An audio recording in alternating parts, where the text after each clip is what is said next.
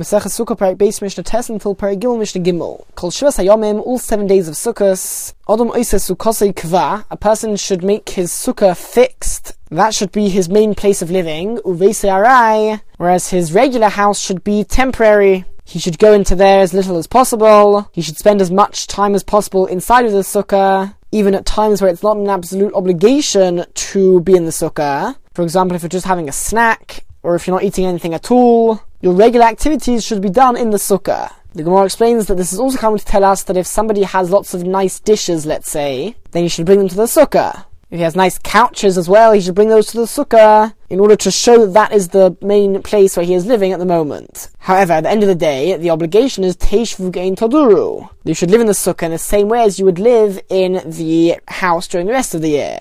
And because of that, if yodu geshomim, if rain came down and you started getting wet, so just like during the rest of the year, if you were inside your house and rain started coming through into the house and you knew that you had another place to go where there would not be rain inside, so during the rest of the year you would definitely go there. But if there were just a few drops in your house, then you wouldn't go away. So the Mishnah asks, Yordu Geshomim, if rain starts coming down, from when may one clear out the utensils from his sukkah and go out from his sukkah and start eating in the house instead of the sukkah? Answers the Mishnah, from once the mikpah, which is some sort of porridge or a very thick soup, once that gets ruined because of the rain, so that means you can go back into the house, just like you would do during the rest of the year. You would move to somewhere else if you had another place, if it began raining in the current place where you are. However, if you are forced to leave the sukkah, moshlu moshal, they said a parable, to what is this matter comparable? To a slave who came to dilute wine for his master and to serve him a glass of wine. And in those days the wine was very strong, so they would dilute it with water.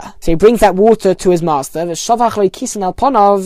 master takes it and he pours the jug on the face of the slave. He chucks it right back at him. So on Sukkot, after Hashem tells us to go outside of our houses, into huts outside, and then once Hashem tells us to do that, He makes it rain. So it's like Him telling us that He doesn't want us to serve Him the water. He doesn't want us to sit in the Sukkah. It's a sign of rejection on some level. That's why it's a very bad sign if it does rain on Sukkot, because it's as if Hashem is telling us that He doesn't really desire our service of sitting in the Sukkah. Now for the main part, the Mishnah's discussion of the Sukkah and the mitzvah of living in a Sukkah over Sukkos has now finished. That was the subject of the first 2 prakim of the Masechta. The subject of the next perek and a half are the Arba Minim, the 4 species which one has to shake every day of Sukkos. And in the Beis HaMikdash, there was an obligation every day of Sukkos to shake the Arba Minim. That was a mitzvah mid'oraisa every single day. Whereas outside of the Beis HaMikdash, there is only a mitzvah mid'oraisa to shake it on the first day of Sukkos. Midrabanan, once the Beis HaMikdash was destroyed, in order to commemorate the fact that they shook it every day in the Beis HaMikdash, there is an obligation midrabanan to shake the Arba Minim every single day, as well as the first day, which is mid'oraisa.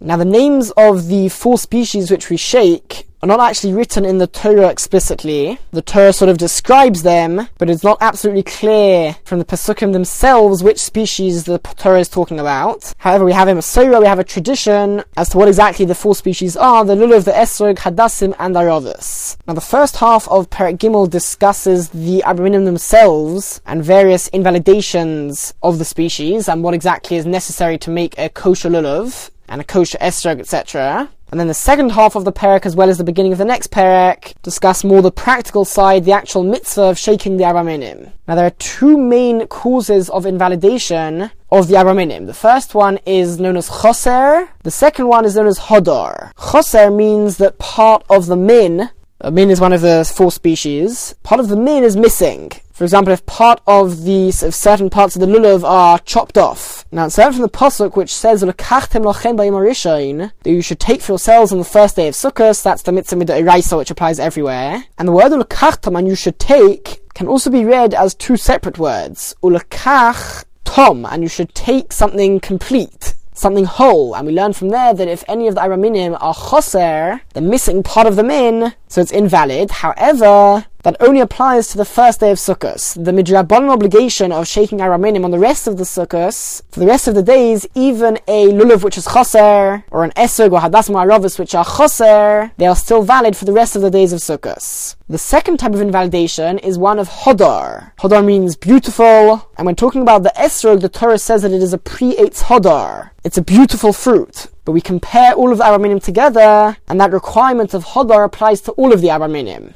So for example, if one of the minim have dried out, so it's no longer beautiful, and it will be invalid. Now this certainly applies on the first day of Sukkot. Whether this invalidation of hodar also applies on the rest of Sukkot is a big machlokes rishonim, but certainly on the first day of Sukkot this is an invalidation mid'oraisa.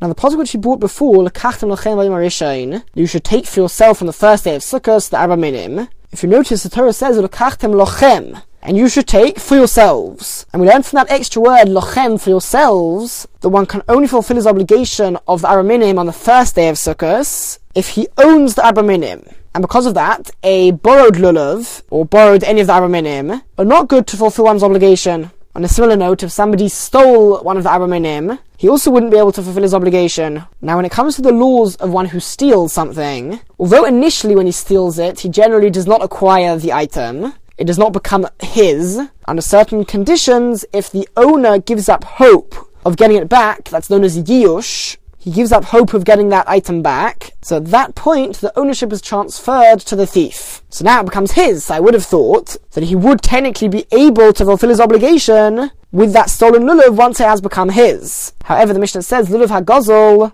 a stolen lulav, v'hayovesh, as well as a dried lulav, if the lulav has started to become white instead of green, possible it is invalid. So the dry lulav, of course, is invalid because it is not hodar. It's not beautiful. But why is the lulav which is stolen invalid totally? The Mishnah implies that even once it becomes yours, it's invalid. So the answer is there is a different problem. And that is an important principle known as mitzvah haba ba'aveira. A mitzvah which comes about only via transgressing an aveira is not considered a mitzvah, and you do not fulfill your obligation. So since this person only managed to shake the araminim via obtaining them by an aveira, so the mitzvah is also not considered to be a mitzvah. Continues the Mishnah, shel asherah, a lulav which comes from an asherah tree, which is a tree which people worshipped as idolatry, which is ir hanidachas, or if a lulav came from a tree which was in Ir Hanidachas. And Ir Hanidachas is a city where the majority of the residents of that city worshipped Avodah Zarah, and if the Beis Din check into it and they see that it is indeed true, then that entire city must be burnt, and it's forbidden to benefit from anything over there. And the same applies to the Asherah tree. Because it was worshipped as Avodah Zarah, it has to be burnt. So lulav which comes from there, posel, is invalid. The reason being, we will learn at the end of this Mishnah that there is a minimum amount, the minimum size, which the lulav has to be. Now something which needs to be burnt, and there is an obligation to burn it, halachically we view that item as if it is already burnt. Which means that if you shake it, halachically speaking, you're not really shaking anything. It lacks the minimum size of the lulav because it's as if it's burnt already. And that is why such lulav is invalid. Next, niktam roshai. If the top of the leaves was chopped off, this refers to the leaves which come out of the lulav's spine, and the top of those leaves are above the top of the spine. So those leaves towards the top of the lulav, if the tip of those leaves has been chopped off, that is not considered to be a hodar, a beautiful lulav. Although in terms of being choser, this is not considered to be choser. There are only particular parts of the araminim, which if they are missing or chopped off, that would be an invalidation of choser. The leaves is not one of them, and therefore this is only invalid because of hodar. Niftu olav, we're going to explain this as the leaves came off, and he tied the leaves back onto the lulav. So again, as we said, in terms of choser, this is not choser because the leaves are not considered an integral part of the lulav itself, such that it will be considered choser without the leaves. Nevertheless, this is not considered beautiful, and therefore it is not hodar, and so it's invalid. So as Mishnah Posel, it's invalid. Nifdu olav, if its leaves spread apart. So ideally a lulav should have very straight leaves going up along the spine. Nevertheless, even if they begin to separate out a bit, if you're technically able to tie, let's say, something around the leaves and make them be next to the spine, so that's enough as long as they're still connected to the spine, kosher, the lulav would be valid. Rabbi Yehuda says, you actually do have to tie it at the top, so that the leaves are right next to the spine. It's not enough that they are able to be tied, but the leaves actually do have to be right next to the spine in order to be valid. Tzine Har Barzel, the lulavim, the palm branches which grow on Har Barzel, the leaves of these lulavim coming out of the spine were usually quite short, and there weren't many of them. However, in general, the top of one leaf reached at least to the bottom of the next leaf above that. So the entire spine was actually covered by leaves, just about, and therefore kasheros, those types of lulavim are valid. Lulav sheyesh bo shlosh tefachim k'dei le'aneh bo, which we're going to translate to mean a lulav which has 3 tefachim in height, as well as enough space to shake it. So that's another tefach, the size of his fist, to actually hold on to the lulav and shake it. Kosher, such lulav is kosher. Meaning the minimum size of a lulav has to be at least 4 tefachim high. The hadas and aravos only need to be 3 tefachim each. Then the lulav should poke out at least a tefach, so that you can shake it from there with the hadas and aravos tied to it. Mishnah Beis. The Mishnah now discusses the hadas, the second of the araminim, hadas hagozol. A stolen hadas v'ayovesh and a dry hadas posol is invalid, just like we learned by the lulav. The reason why a stolen hadas is invalid is because of the rule of mitzvah haba ba'aveira, that a mitzvah which is performed via doing an aveira is not considered a mitzvah. And the reason why a dried up hadas is invalid is because it lacks the hodar requirement, it lacks that beauty.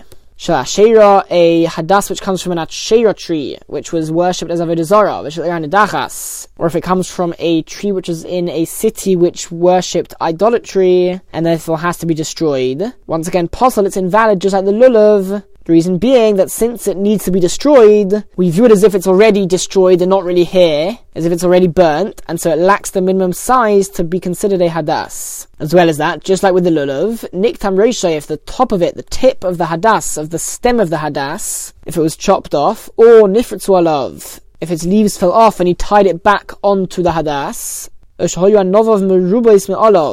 if the berries in the hadas, if let's say some berries grew and there were now more berries than leaves. Again, posel, it's invalid. In all 3 of these cases, it is because of hodar that it is not considered to be a beautiful hadas. However, because in the berries case, the only thing stopping it being valid is the berries, that doesn't look beautiful, so you can take it off. If you reduce the number of berries which were on the hadas, he picked some of them off, kosher, then the hadas is valid. However, the Mishnah says that you should just realize that it is forbidden to reduce the number of berries on the hadas on Yom Tov itself, since it's considered to be like fixing something. Because without you taking off the berries, the hadas is invalid. By taking off the berries, you're making it valid and making it useful. So you are in effect fixing something, and is therefore forbidden on Yom Tov. Mishnah Gimel. We now move on to the third species, the arava. And once again, the regular invalidations apply, as well as a couple of added ones. Arava gezulavi veisha psula. A stolen arava and a dried out arava is invalid. Again, a stolen one is invalid because of mitzvah ba'avera, and a dried out arava is invalid because of hodar. Shel Ashera, an arava which came from an Ashera tree, which was worshipped as Avodah Zarah and therefore needs to be destroyed. V'shel eran edachas, or if it came from a city who worshipped Avodah Zarah and therefore needs to be burnt.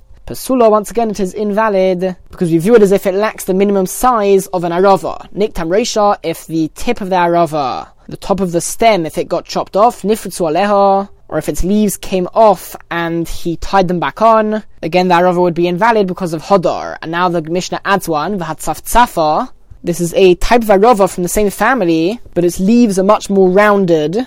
And the arava which the Torah speaks about is the other type of arava, where the leaves are much longer. They're more elongated than round. So psula, in these cases, the arava would be invalid. And now the Mishnah adds another 2 invalidations which apply not only to the arava, but also to the lulav and the hadas, which we have mentioned in the previous 2 Mishnayos. The reason why the Mishnah groups it together with arava is because it's the last of these 3 where the invalidation applies to them. So firstly, kamusha. If the arava is withering, but it's not totally dry, so it is still considered to be hodar to some extent, and it is therefore valid. V'shenoshu miktas aleha, or if only some of its leaves came off and you tied them to the arava, or perhaps even if you didn't tie them, as long as there are half, some of the leaves remaining, and it would need to be judged by the situation, so it's still considered to be hodar enough. So in those 2 cases, it will be valid, and that applies not only to the arava, but also to the hadas and the lulav. Now the Mishnah talks about the arava only again, v'shel ba'al, a arava which grew in a field which is dependent on rain,